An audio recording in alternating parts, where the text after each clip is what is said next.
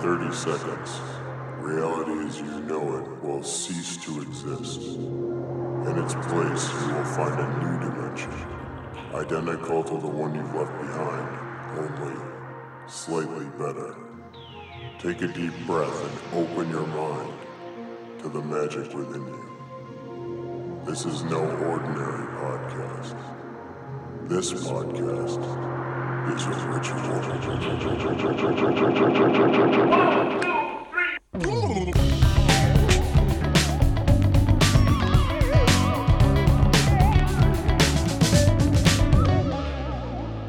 When you go around telling people you're a wizard, interesting things start to happen.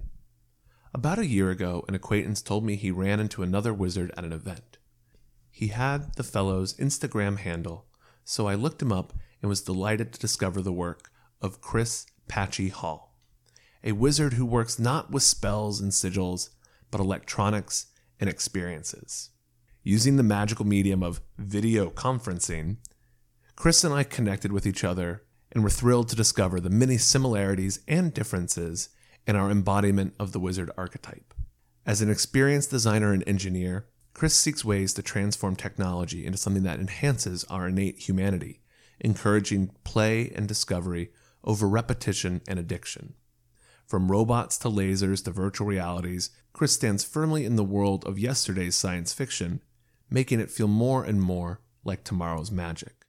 I'm currently undertaking a quest down the eastern seaboard to a retreat in Asheville, visiting wizards along the way. Since I've gotten a little bit of press here and there, I've had people reach out where I've discovered their work, and I wanted to take an opportunity to get out into the world and to see other forms of magic that my fellow wizards were creating. Chris lives in Philadelphia and is the first stop on this journey, where he welcomed me into his wizard's workshop and showed me all manner of amazing toys and robots and experiences. And now I hope you enjoy my conversation with Chris as we talk about how to be wizards, not robots, and make technology feel like magic. Oh, hey, wizard. Oh, hey, Wiz. Welcome to Ritual Space, Chris. Thank you. What's our magic word going to be? Our magic word for tonight is going to be interactive. Interactive. 1, 2, 3. Interactive. Now, I like that because we just did an interactive thing where the audience, the listener, also said the magic word. So that's like doubly interactive, which I think is an important part of wizardry. Exactly. For me, I do find that the interaction is how we actually are able to be a part of any of this. With my work, sorry, I'm getting into this. No, please get into it. Open the doorway and guide us through. With my work, particularly involving technology, I find interaction is how we can keep humans involved in it. And just as the observers of any of this that's happening, interaction is where the magic is able to exist. That's a very interesting point because it's like, yeah, if a video game has no interaction, then it's just a movie playing for itself, basically. And how do we keep ourselves in the game as machines do all kinds of cool stuff and we want to play too? Mm-hmm. We have to insert ourselves as participants in these things. So what is it that you do? How would you describe your particular blend of wizardry? So I am a wizard who creates high-tech interactive art. I try to show people that we can be using technology as magic, not just technology. And a lot of that is through breaking out of what we are used to consuming as technology. A lot of apps, a lot of screen time, really breaking the rectangle that is the screens that we've become accustomed to. Ooh, breaking the rectangle. I like that. Yeah, Why does it have to be a rectangle? Exactly. It doesn't. I want a have to be circular a screen phone. That'd be so cool. But we're still thinking screen phones. It's like what ends up happening with this screen is there's just a lot of baggage that comes in with screens in our culture. We're at an age where technology is common and we're used to it. The thing is, we're used to screens being able to we do something with a screen. You see a screen, whether you touch it or you use an app or a website, there just is expectations with what you're doing on a screen. The thing is, like, you have to behave a certain way with it. That is not integrated into us as humans, and our ability to learn and play with objects. Is we don't need to be stuck in that rectangle. We can really break out of it and start integrating technology in other ways that extend our human experience rather than distract us from it. Because the rectangle really is unnatural. You don't see that many rectangles out in nature, and yet we have constructed our entire world around them. There was an Onion headline once that's like, area man now spends 75% of waking hours staring at different rectangles, and it like broke me. Like, I think about it all the time when I leave work, and I'm like, now I'm home to stare at different rectangle. Yeah, it captures our attention, but also being such an unnatural thing, being unnatural yet still being common means that when we encounter these rectangles, we think, how do we use this? If we know how to use this rectangle, whether it's our phone or whether it's our computer screen, then we can go through the steps of working with it. If we don't know, we might have to ask somebody. We might just feel like confusion, like, what do I do here? I don't know. The part that doesn't happen, you don't see this happen as much in the streets or in nature. You come across a strange object, you explore the object. Mm-hmm. It invites a lot of exploration. It becomes okay that you don't know what this thing is because you can use your senses to figure this out. The rectangle is very literal. It's very, you need to click here, you need to use this, you need to call support to walk you through how to do it. The rectangle will now walk you through it. I've built onboarding wizards, which is just, it teaches you how to use the rectangle. Yeah, and so in trying to create magic with technology, trying to use technology in a lens that can really be magic, it has to integrate into like our human experience and be able to be discovered and be able to not feel like you are getting pulled into another experience where I have to use this right. That there's instructions on how to use it, that there's a right way to do things, that it only does and responds to you touching it the right ways. That like to really open it up and integrate it and to make it feel as close to physical experience as possible, where there isn't necessarily rules or an instruction manual, and that's okay because nothing necessarily breaks. It doesn't have to be used that way. I'm just like, that's so fascinating and such an interesting point, because I think there's a lot of things that, especially as there's so much information in the world, that approaching something new is like, what's the correct way to do it? Like, how do I Google instructions before I cook this pasta? Or like, what's the right way to cook this rice? Or like, even little simple things, I find myself just checking Google to make sure I'm like, but am I doing it the right way? I don't want to make the mistake and then I ruined the thing. Whereas there's so many, a field, there's no right way to walk through a field. There's just various paths that you can discover that might or might not be there.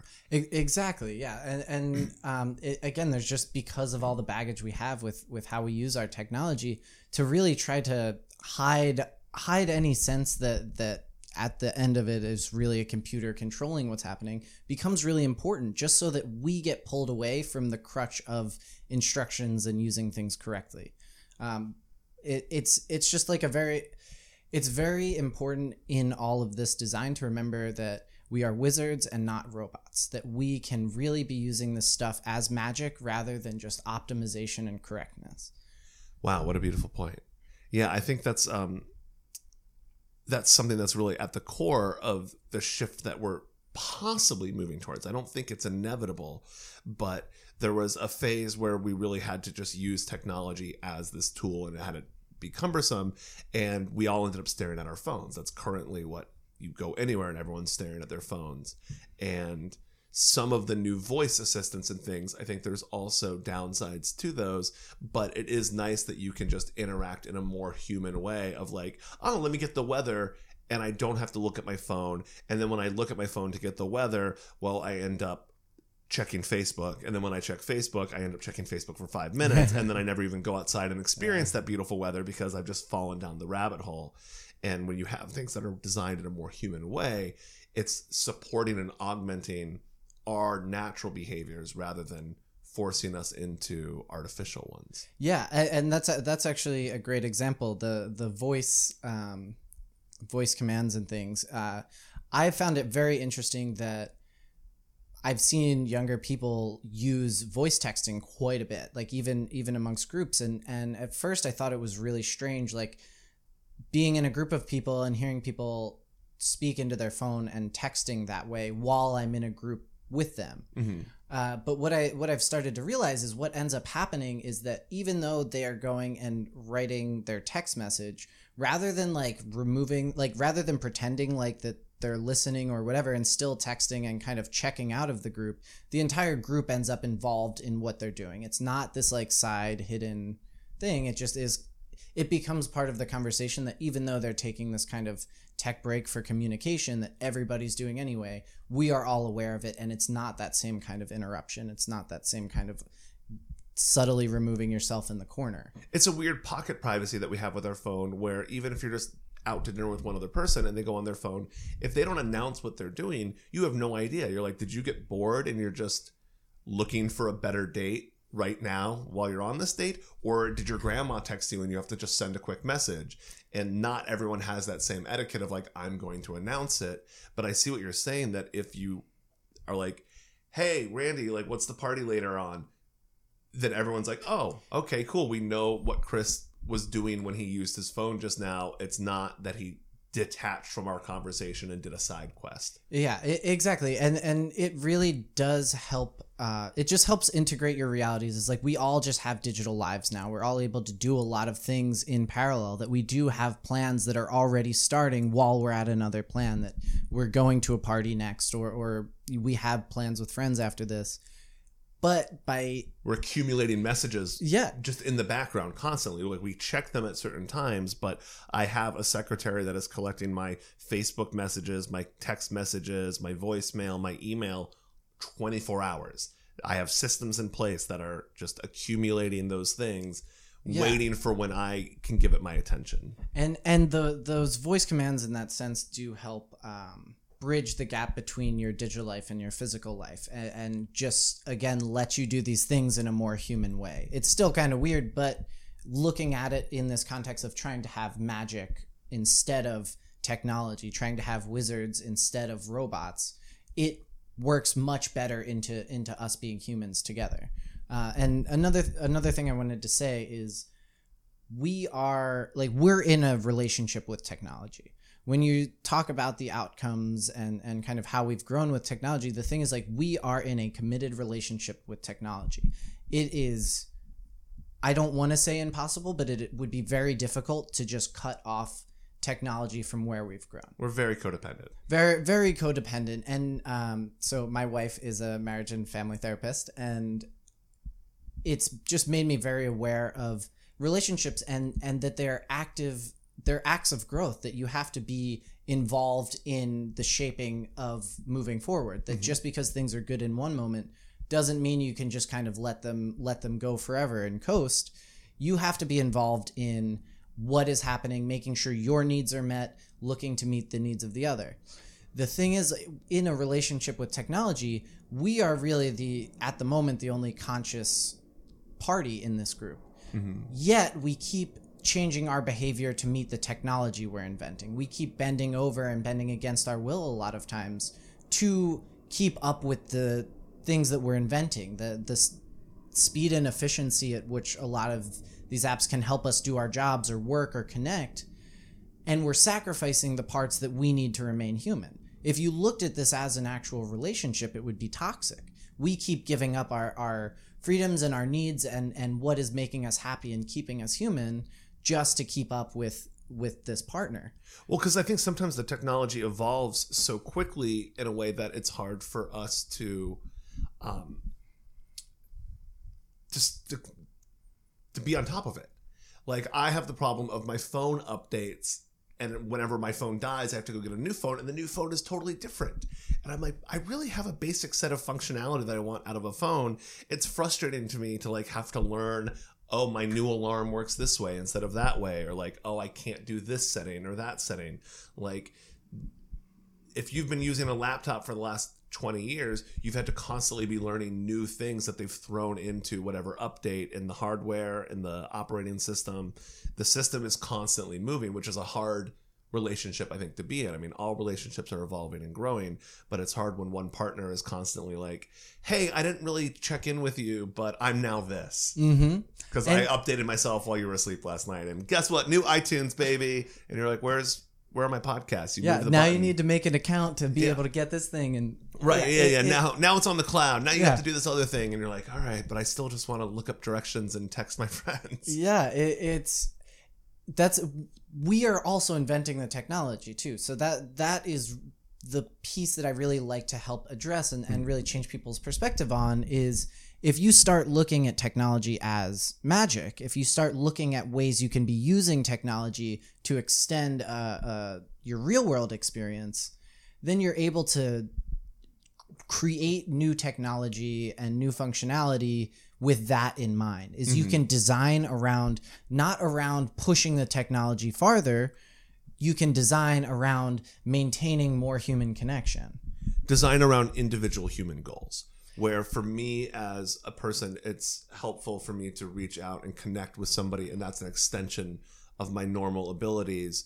But there's, I think, a predatory thing that comes in sometimes where someone's trying to take my individual human attention span and say, it's better for our game if you spend more time playing this game and then more time inviting your network of friends. So they're exporting my human social relationships in a way which benefits the app maker, but doesn't necessarily make me better friends with people who I've pushed to join Candy Crush or Farmville or whatever game. No, and now you're spending more time on those games and not talking to any of those friends. Yeah. And yes, it's that, and it's not. It's also to not look at everything as so goal oriented. And I will keep coming back to this wizards versus robots thing of robots do help build on efficiency and do build on optimization. And with technology, I mean, it's still going to grow, but we've come to a point where we have enough. Like, we have what we need. There's things we can do better and there's things we will do better. We're not going to stop innovating. We've crossed the line where we could have solved world hunger,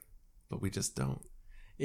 So we have the tools at our disposal now, and they've gotten very easy to use. Like I always say, you can learn almost anything you want with the internet. That is an amazing point to be in human history. What I don't see as much going on is what do we do with all of this stuff? We have all of these brilliant inventions and like so much technology and such powerful computers that are so small and can fit anywhere and are cheap. Once you start going into Arduinos, you can get $1 or $2 to get boards that can control lights, that can control screens, that can control a lot of things. But we keep kind of chasing this optimization goal instead of really trying to hide the technology, make it invisible, and make things really just be an extension of our experience. Make technology invisible again. Yes. So I love this thing that you're saying about wizards and not robots. And can you give like a quick definition of what you mean by this idea? Like, what is the wizard in this situation? How would you define wizard in this way? So a lot of this is perspective on how to look at the function of the technology, right? There's that famous quote that any technology sufficiently advanced is indistinguishable from magic. That means at a certain point, you can see this new technology as magic. Like, oh my God, I can't believe it's doing that.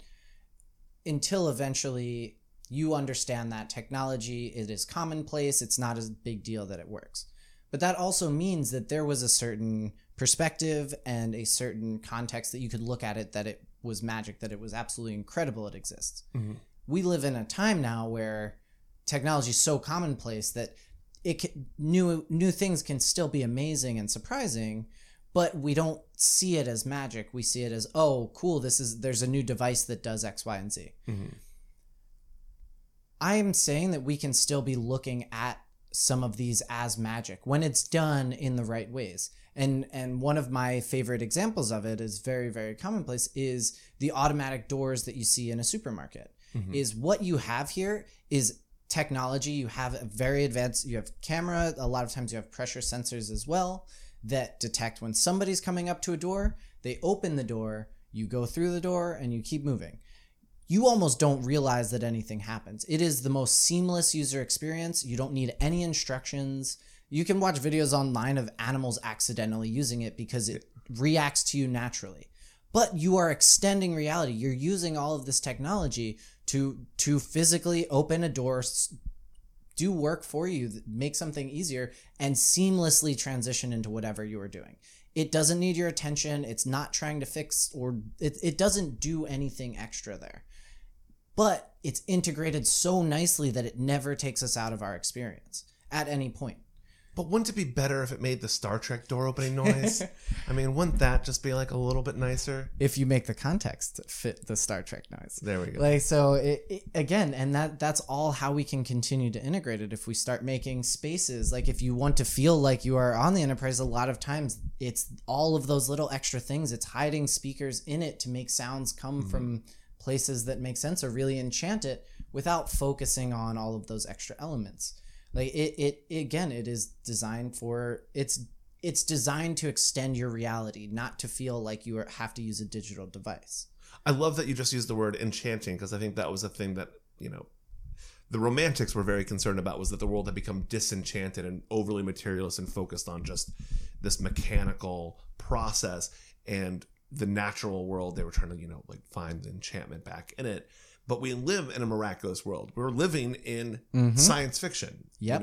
We've crossed so many of those boundaries, and it's a shift of our perspective to how do we re-enchant this? How do we make this feel and look and taste like the future in the way that is exciting and magical and special, and not just draining and taxing and demanding? Yeah, absolutely. And I have found, as I've done this work, that people have a lot of fun when they see it. And when they see technology being used in this way, it's surprisingly eye-opening. They've seen a lot of the devices, like none of it is... most of the equipment I use is consumer-facing, or at least you could order it online and get it. It's nothing out of a research lab or anything like that. Yet when people see it used in the way that I use it, it makes them think about technology different. And hopefully that can make them demand different things out of their technology, not let their attention keep being stolen by it. What are some projects that you've worked on that people have interacted with in these ways that you could maybe even describe some of the interactions that you've witnessed? So there was a project I had done for Blink, which was a lighting and projection festival in Cincinnati. And we were commissioned by the Taft Museum out there to represent Taft Museum being this art museum, so that they could have some representation at the festival. And so we took some portraits of their collection. And I had my artist paintings friends, that they were in the collection, paintings from their collection in the museum of aristocrats from another era posing in front of a fireplace. Yes, it just as stereotypical as you would think. Yeah. And some of my artist friends, I had them sort of remix those paintings, kind of paint them in their own style, however they wanted to, just really matched up to the original portraits. And at the event, which was outside, we had a big wall and we projected the portraits, the original, like, old school paintings. And I built a system that you could take paint rollers, like regular paint rollers that you'd paint your wall, and you could paint over these portraits, and it would reveal my friends' like artistic takes on these wild remixed animated versions of them.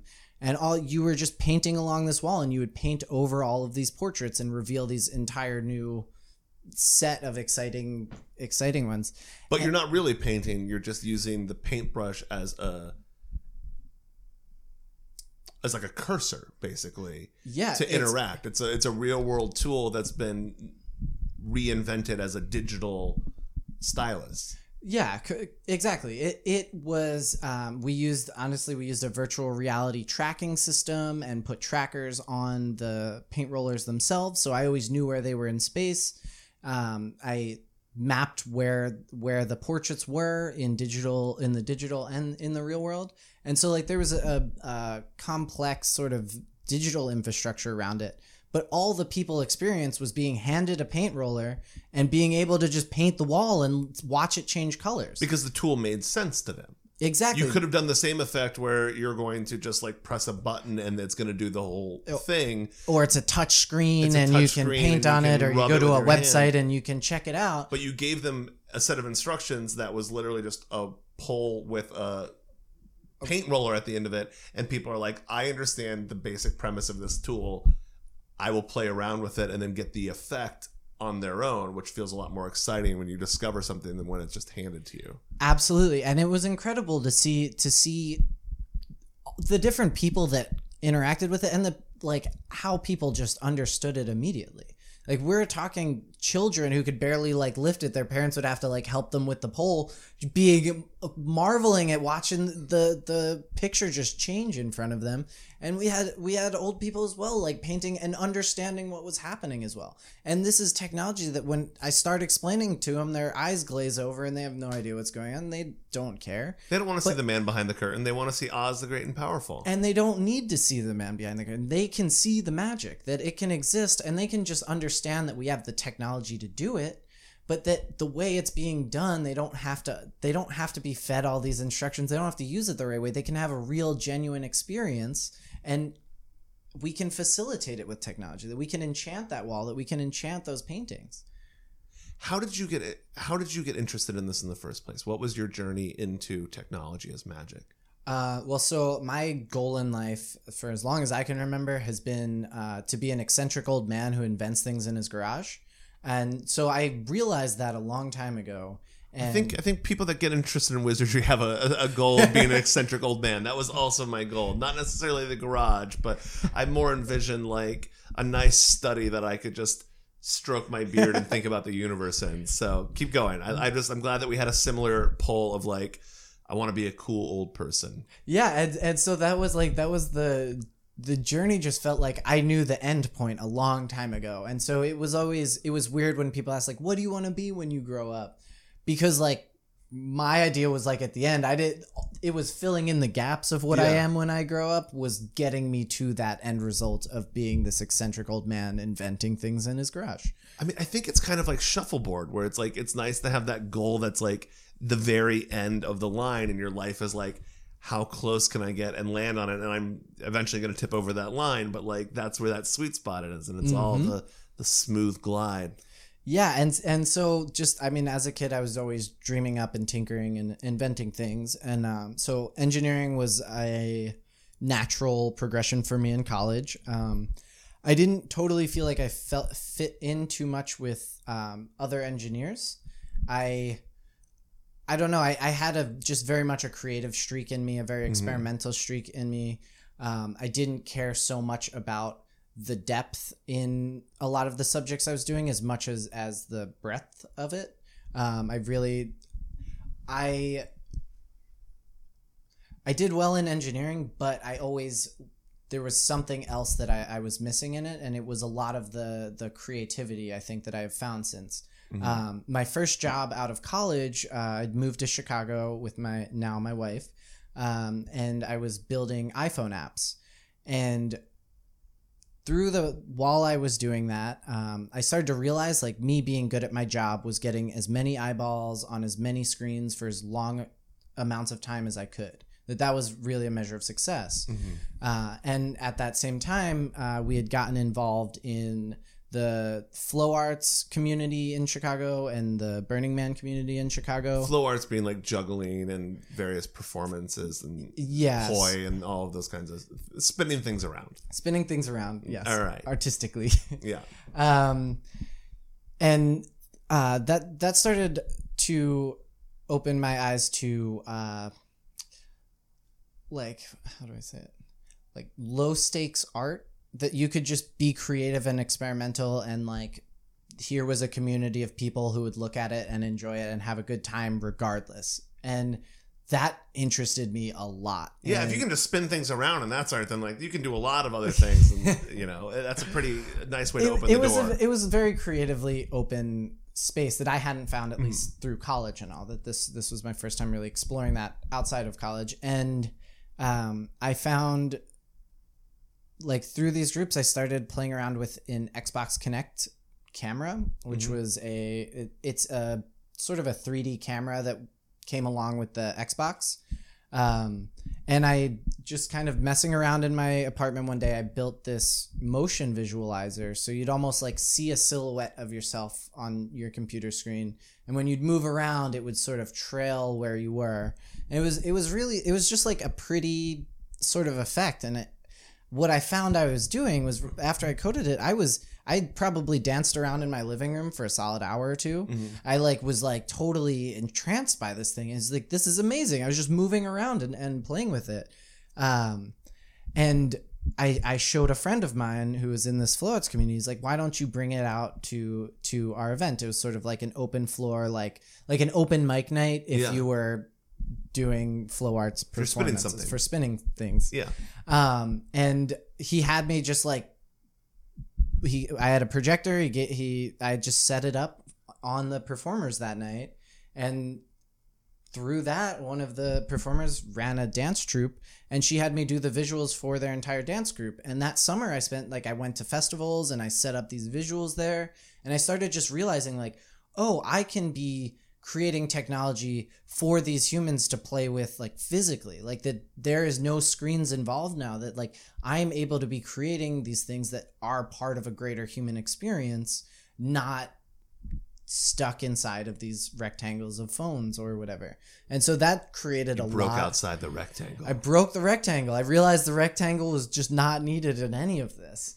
And it gave me I became very dissatisfied with my job doing app development. And I didn't even know that experiential design, as they might call it, that I didn't know that there was careers in doing this kind of technology. I just knew that I could not keep getting people sucked into screens more. I felt like I had this truth all of a sudden that I no longer could live the life I was living before, that I couldn't live with that lie of I'm using my powers to suck people into this, and this is wrong. This is not what to do. Also, it's just such a powerful statement about how fast the world is changing, that in your story, the example of the boring corporate job that you had to rebel against is being an app developer, which is a career that did not exist 20 years ago. It's it's totally a new thing, but that's how quickly we've gone from it being the whoa, your job is you get to sit in a beanbag chair and make apps. That's amazing, to being oh my God, I have to glue people's eyeballs to their phones. I want to get out there and do something that is human and interactive, and that's the new dream. Yeah, and that's it's funny too, because I got into app development because it was very rewarding writing software that people could immediately start touching and playing with. And then I realized wait, no, this is the same thing. This is just a prettier package on the same boring sort of software model of using technology we have. I'm just loving thinking about whoever is listening to this 20 years from now, and they're yeah, I have to go to my stupid day job and design multi-sensory, interdimensional reality experiences for humans. But what I really want to do is something that you and I cannot understand at this point. They're oh, so boring. Yeah. Yeah, exactly. It's like hipsters with old iPhones in the future. Right. Oh man, I just figured out a way to get the old app store Bring back. the rectangle back. The rectangle's analog. Yeah. Once the phones are all implanted in us, it'll be crazy to look at a phone. Yeah. Anyway, I was very dissatisfied with my life. I ended up quitting my job and going to Burning Man, and that kind of cliche. I came out of it with the free space to actually explore. I had time to do my art. I had time to do events. I had time to meet and talk with people, and eventually found that this was totally a career. That I could do interactive creative technology as a job, that there were studios doing it. And I happened to find a very amazing studio in Chicago called Leviathan. And I had actually seen some of their work in museums that were part of my people are doing this and getting paid. I had seen clear examples of them in museums of this interactive work of I'm this has to be a thing. And I ended up getting a job with this studio, and they really showed me, they really helped me build a lot of my professional skills, my professional technical skills, and getting to work at a really high level in that space was interesting. And at the same time, I was continuing to build my own studio, Patchy Projects. And from that end, I started exploring, rather than what do I do with really high-end computers and LEDs and all of the fancy equipment I get to use at work, what is the sort of low-tech versions of what I can do. And I'll show you some of the inventions around my studio, but a lot of it is as few LEDs as I can use to convey information. A lot of them are like really weird. It's all the weird experimental art stuff. It's literally cyberpunk. Yeah, it is meant to, like, there's a lot of, I've shown some of these things to people, and sometimes my response is like, okay, why? But that's the problem. We keep looking at the technology as like solving some kind of problem. We're not looking at it as an enchantment, as this, like, it's not about why. It's just that we are able to do this, that we are able to take these steps in reality that weren't possible before. It's not what does it do, it's what can I do with it. Like, yes. It's a hula hoop. Yeah. That's the flow arts thing that we're talking about. Like how many different ways can you spin a hula hoop? Well, it turns out a lot. So where along this journey did you become interested in the idea of magic and calling yourself a wizard? So as I was exploring this, particularly when I was working with this dance troupe and going to festivals and things, I started to really get my feelings and thoughts in order about what I didn't like about my day job, about these apps, about these screens, what I really liked about how I was using technology there. And what I realized was that it became not about the technology and became about the experience. And it became specifically about trying to not make it about the technology. And so I started using words like magic. And for a long time, actually, the more festivals I went to, the more people I talked to, the more I really got my thoughts in order about what it was, about what was happening. It felt very right. It felt very, very right. And as I got my thoughts in order, I started to consider myself a wizard in training. I was a little shy about owning a wizard title. Like, who am I? I don't even know what I'm doing here. I'm really just exploring what's happening. I'm really just exploring these ideas and seeing where it takes me. Who am I to say that I'm a wizard? And so I would kind of hide behind this wizard in training title for a while. Yeah, that's one way to do it. You can also just call yourself a wizard and wait for everyone else to get on board. I realize that now. I realize that was a little unnecessary. I think that's a good approach. I think there's an advantage to I needed slow. to get there, yeah. Not all wizards follow. I don't know. Good thing you didn't write the wizard handbook, right? Oh, yeah. But I've met that guy, and he's pretty cool, too. So as I started doing this enough, and as it really just became a truth of how I wanted to share this perspective with the world. And what I found was I wanted to own that wizard title, for my own confidence with what I was doing, to not try to present this as something else, to show people that I'm serious, that you can look at that this technology is magic, that you can create these things that are magic. And when I switched over to wizard, I actually met and connected with people on many different levels. They started to take my message even more seriously. Before, it was just oh, that's interesting how you're using these things. When I said I'm a wizard, now they're calling their friends over and said, look at this guy, he's a wizard. And I have a much more engaged audience who are interested in it and are taking my magic seriously. And it was really amazing, what that little change has had. And in fact, I know you because somebody knew a wizard and needed to introduce me to them, and that was you. I have ended up on really interesting projects because I've presented myself as a wizard, and people have contacted me because that's what they wanted. They wanted projections or whatever for the show, but they wanted magic. They didn't want just the technical piece of it. We often get hung up, I think, with like really, we push magic away from us and we just say that doesn't count as magic, that doesn't count as magic. But really, magic is changing reality in accordance with whatever you want to call it, will, or, you know, your human consciousness. And we do that all the time with very minor choices that we make. And if someone is at a cocktail party and asks you, what do you do? And you go, oh, I'm an app developer. You're going to have one kind of conversation with that person.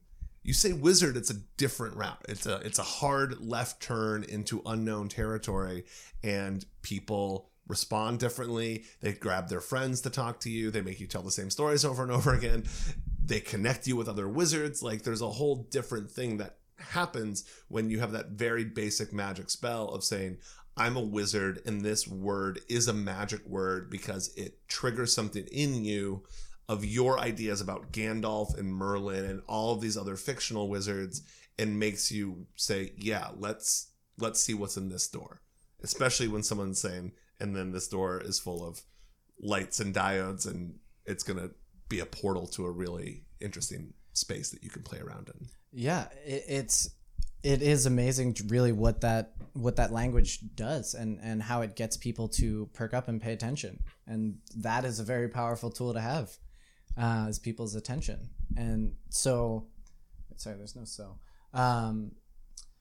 One of the other things in this sort of analogy of technology as magic is as I was doing this, I realized like there's just, if you want to take that sort of Harry Potter fictional magic to it, this idea that like, because you can understand and break down the steps and understand how it was engineered to work, doesn't discount it as magic. Like if you look at Harry Potter, like these people go to school for years and years and study these subjects to make these spells.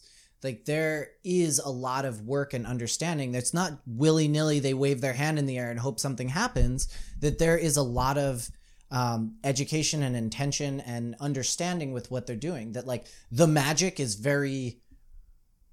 it is done very intentionally. It's not just you snap your fingers and something impossible happens. That's not how it works. See, now I want to see the, you know, J.K. Rowling's trying to still make money off of Harry Potter. So what if instead of going to Hogwarts, there's like the Hogwarts Vocational Technical High School where you see how the magic actually works, and it's the students who are like, yeah, but like, how do you hook up a unicorn horn into the wand to like make it work with the phoenix feather? And that's got to be there. Somebody's doing it. Yeah. J.K. Rowling, get in touch. The Harry Potter Technical High School. Some spin-offs, yeah. Shop class, it'll be great. Oh yeah, it's gonna be fantastic. I've wondered so much about those brooms and the materials to like, you know, there seems like there's some more like hybrid vehicles out there. Someone's got to make the sausage. Yeah.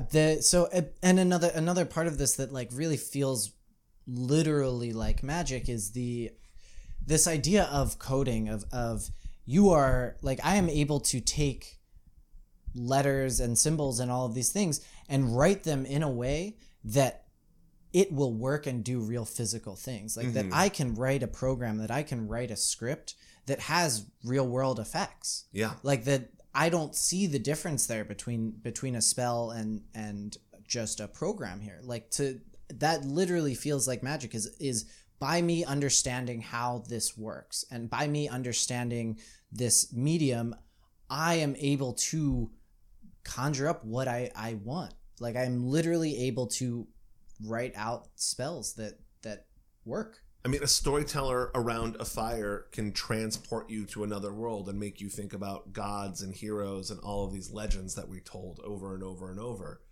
And now someone can weave that into an experience that you put on a headset and you're literally transported into that other world. But I think there's a lot of overlap between the two, where just because you can put visuals in a VR environment doesn't actually make it engaging to be there.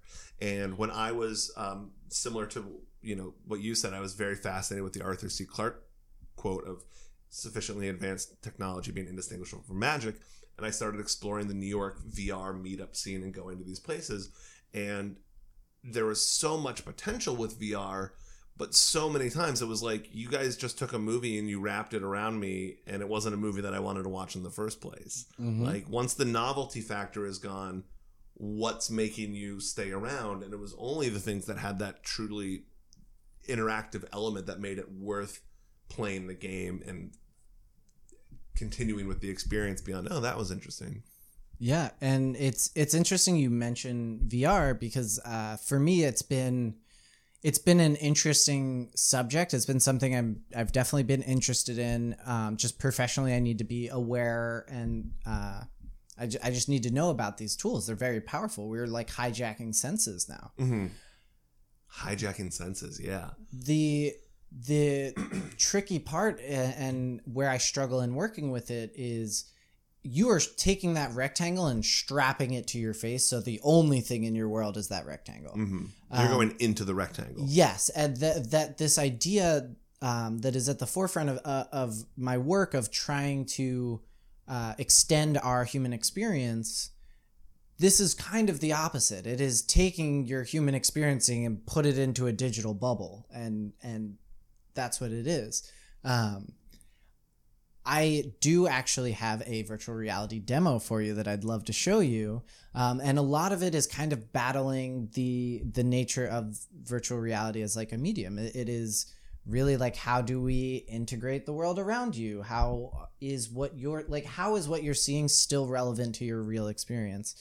And even the paint roller example that I mentioned earlier, that I used a VR system because there is a lot of interesting technology in it. The one part I didn't use was covering up your eyes with this mask.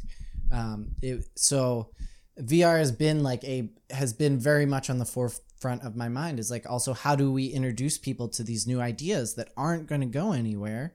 And how do we do it in a way that can help them think of the future, hopefully positively, or at least like help them avoid some of the pitfalls that might come along with this technology? It's an interesting question of like, is VR an external or internal experience? Like, you know, it depends how it's made. It depends what you're doing. And it's a hard question with humans, you know, like everything's an internal experience because I'm processing and I don't have any information beyond what my brain is telling me I'm getting information about. But we kind of have a traditional split of like, if I close my eyes, that's an internal experience. And if I'm out moving objects in the world, that's an external one. And computers are very weird. Like, if you and I are chatting, am I in your room? Are you in my room? Are we in a server farm somewhere outside of Virginia? Like, it's very weird where we're actually located. And I think you have a great point that when you've strapped the rectangle to your face, have you fully entered the rectangle? Are you through the looking glass? Or are you having an internal experience and you've plugged your visual stimulus with one input and you've plugged your auditory with another, and maybe we'll add some tubes to your nose soon enough and have some sort of haptic to create physical sensations. And now you're basically a brain in a jar that we're just programming. And yeah, it's a very interesting precipice that we stand on. Mm-hmm. And a lot of these examples, even a lot of my own work, can be viewed both ways of you know, is this really magic, or is this just chaining ourselves to our technology further? And that's why perspective in all of this is so important. And that's really the point to keep in mind as you either are looking at new technology or you are creating it yourself, is, am I doing this with magic as my intention? Am I doing this to create an enchanted experience? Or am I doing this just because I know I can get a lot of people to use it or whatever? You know, that the intention behind the experience and your ability to look at that experience is important. What is a technology that you're really excited about, and what is one that you're really afraid of and you are wary of? So one technology I'm really excited about, actually, I wonder if this is my answer for both of them. One technology I'm really excited about is robot arms. I work at a studio here in Philadelphia, Bridge Studios, BRDG. And this year, a lot of the projects we've been working on have involved robot arms. So I've been surprised that this year I've gotten to work with a lot of them. And we just got it's a nice high-end industrial robot arm that also has a lot of force sensors on it, on all its joints. So if it bumps into something that it's not expecting, it stops. And these robot arms are made to work alongside humans. And so we now have this big arm that can kind of do crazy things, but it also is aware of its surroundings, more or less, that it is able to be safe around us. And that has opened up a lot of possibilities for us to do when we're building these art installations. Is like, now we can have a device that's capable of physically moving things around, that we're able to have this fully physical experience around that's still safe to be around people. We've recently made it paint portraits of celebrities. We had it in New York about a month ago, painting Martha Stewart's face for a crowd of people. All those poor artists in Midtown that are selling paint, or Soho, like they're selling their art on the sidewalk. They're going to be so frustrated when the robot arms drive them out of business.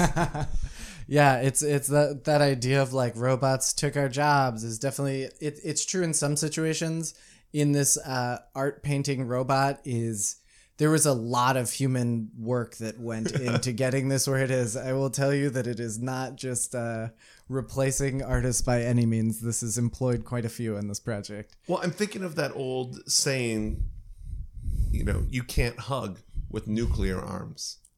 But robot arms, you can totally hug. You can. Yeah, you can. Especially if they have force sensors on them so they don't crush you. They don't crush you. That's a better technology. But then if they don't have the force sensors, then it gets scary. Yeah, and but this also is what this also comes into the technology that I'm currently worried about. There's a bunch of them. Oh geez, I was like, now I'm second guessing. Robot arms, robot legs. That's the problem. If they're arms, we can know where they are and they're not going to go anywhere. But if they have robot legs, we've opened up a whole can of worms. Yeah, have you seen those Boston Dynamic dogs? Yeah. That is just nightmare fuel. I know. And I like that you guys are building robots. I wish we could not also be creeping towards fascism while we're building robots. Those seem like they're going to dovetail in a bad way, but... Yeah, and this actually, that's a good point. Something that I do really try to... I'm not trying to preach technology is amazing and it's magic and we should all just have all the technology. There's dark magic as well. That and that you should get that straight with yourself. That you should look at technology, and if you feel discomfort about it, you should try to identify it. Ask, what is making me uncomfortable about this? Like, you don't like Facebook. What is it about Facebook that is drawing you in? Like, what about Facebook do you not like? Is it all of social media? Is it your phone? Is it having access all the time? Like, when you feel discomfort about technology, understand why, because that's also how we can work to avoid it. That's because what you're in relationship with it. Because you have the roommate that you're like, I hate this roommate, and it's like, because they also tell long-winded, pointless stories, and you know that you do that, and then you see, so I think that's a very good point. Yeah, so like the good and the bad are very important parts of this. That's why I love reading sci-fi for those reasons. You should be uncomfortable about all of this, and we should try to work to make it less uncomfortable. I mean, I think it's it's a very thin tightrope stretched between utopia and dystopia. And all of the excitement comes from the wobbles of like, oh, is it almost there? Oh, is it almost there? And I think that's kind of the arc of history is oriented towards that that tension. Yeah, it's like that idea, like if you're doing something dangerous, by being afraid of it kind of helps you be safe during it. Like oh my God, I'm so worried I'm going to fall is what is also going to help you stay on that ledge and not fall. I've talked about that with friends that were moving to New York, where I'm like, look, I've had a lot of friends move to New York. I know that you're freaking about how are you going to find a place? How are you going to find a job? Everyone that I know has found a place and found a job. You will be fine. But wait, I think that anxiety is the fuel that gets you there. So like, please ignore my advice and continue to stoke your own anxiety. That's what's going to get you to those safety points. Mm-hmm. If you were just in New York and you're like, it's going to work out. Who needs to look for an apartment? Who needs to job hunt? It'll be fine. Then that would be the one person I'd be like, that person burned out. They did not do well. Yeah, that's where I think our health is going to come from in all of this, is like, I'm not overly worried about us falling into like everybody has VR devices on their face all of the time and we turn into Ready Player One or something like that. Not saying that it's not possible. I'm just saying I do feel like the discomfort that I've been seeing more and more in technology is very healthy in our ability to avoid a lot of these dangers. But I would say, actually, in my head, I've now changed my answer to what I'm most worried about a few times. Robot penises. Oh, definitely not. That's a natural evolution. What do you mean? It's really the so automation.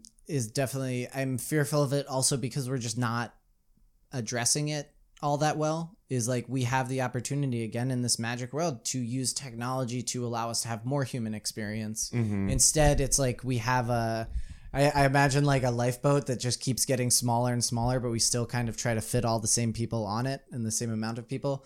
As we create less and less work for us, like what are we gonna do? It's the problem of leisure. What to do for pleasure? Yeah, well, and that we can't afford leisure right now. Yeah, like it's like we're not making any routes out of needing to work full time all the time. That's true. Yeah, with all of the automation we've done so far, we really haven't freed up a lot of leisure time. Not at all. And the other part of that is the sort of machine learning, big data stuff. Mm-hmm. We just now have these systems and these networks in place of like social media and things. Where we're able to get a lot of recommendations and we're able to have what we're looking at be steered by what we're being shown. And it's not there. As we get better at that, you have to start to wonder who's in the driver's seat. Like, are you looking at this because you want to, or are you just kind of on the track that was laid out to you even before you would have gotten on the computer or on your phone? Like, what are, we all end up seeing the same kind of links and things. And right now it's not that old technology. It's just going to get better the more we use it, that we're going to be able to be steered a lot of different ways without knowing we're being steered. Like with the relationship analogy, it would be scary to be in a romantic relationship where you're like, oh, every time I get in an argument with my partner learns how to argue better with me and convince me of things. And like, you're like, it's very manipulative. This is manipulative. This is manipulative. This is not just an even exchange. So I'd love to close this wonderful chat out before we get into exploring your lovely workshop here. And I'd love to figure out a spell that people could do to change their own relationship with technology in their life and experience some of this magic that we've been talking about. So my spell for all of the listeners out there, and I guess you too, if you have it, is to take your phone. Okay. Smash it. Smash it with a robot arm. No, okay. Got my phone. If you're not actively listening to this on your phone, then shut your phone off. If you are, or you do need it for some reason, put on Do Not Disturb. If you're with somebody, take all of your phones and put them in a stack on a table nearby. And now come back in an hour. Love it. Thank you, Chris. No problem. For more of Chris's work, you can find him on Instagram at Patchy Projects. That's Patchy with a Y. And for more of the positive, interactive technology magic that is This Podcast is a Ritual, tune into our frequency at patreon.com/thispodcastisaritual, where I will be posting audio diary excerpts and other fun magical tidbits from my wizard quest down to Asheville and back. So stay tuned there to see how life is on the road as a wizard and what kinds of enchanting trouble I can get up to. Until next time, keep your phone down and your eyes up. I believe in you. Your technology is interactive.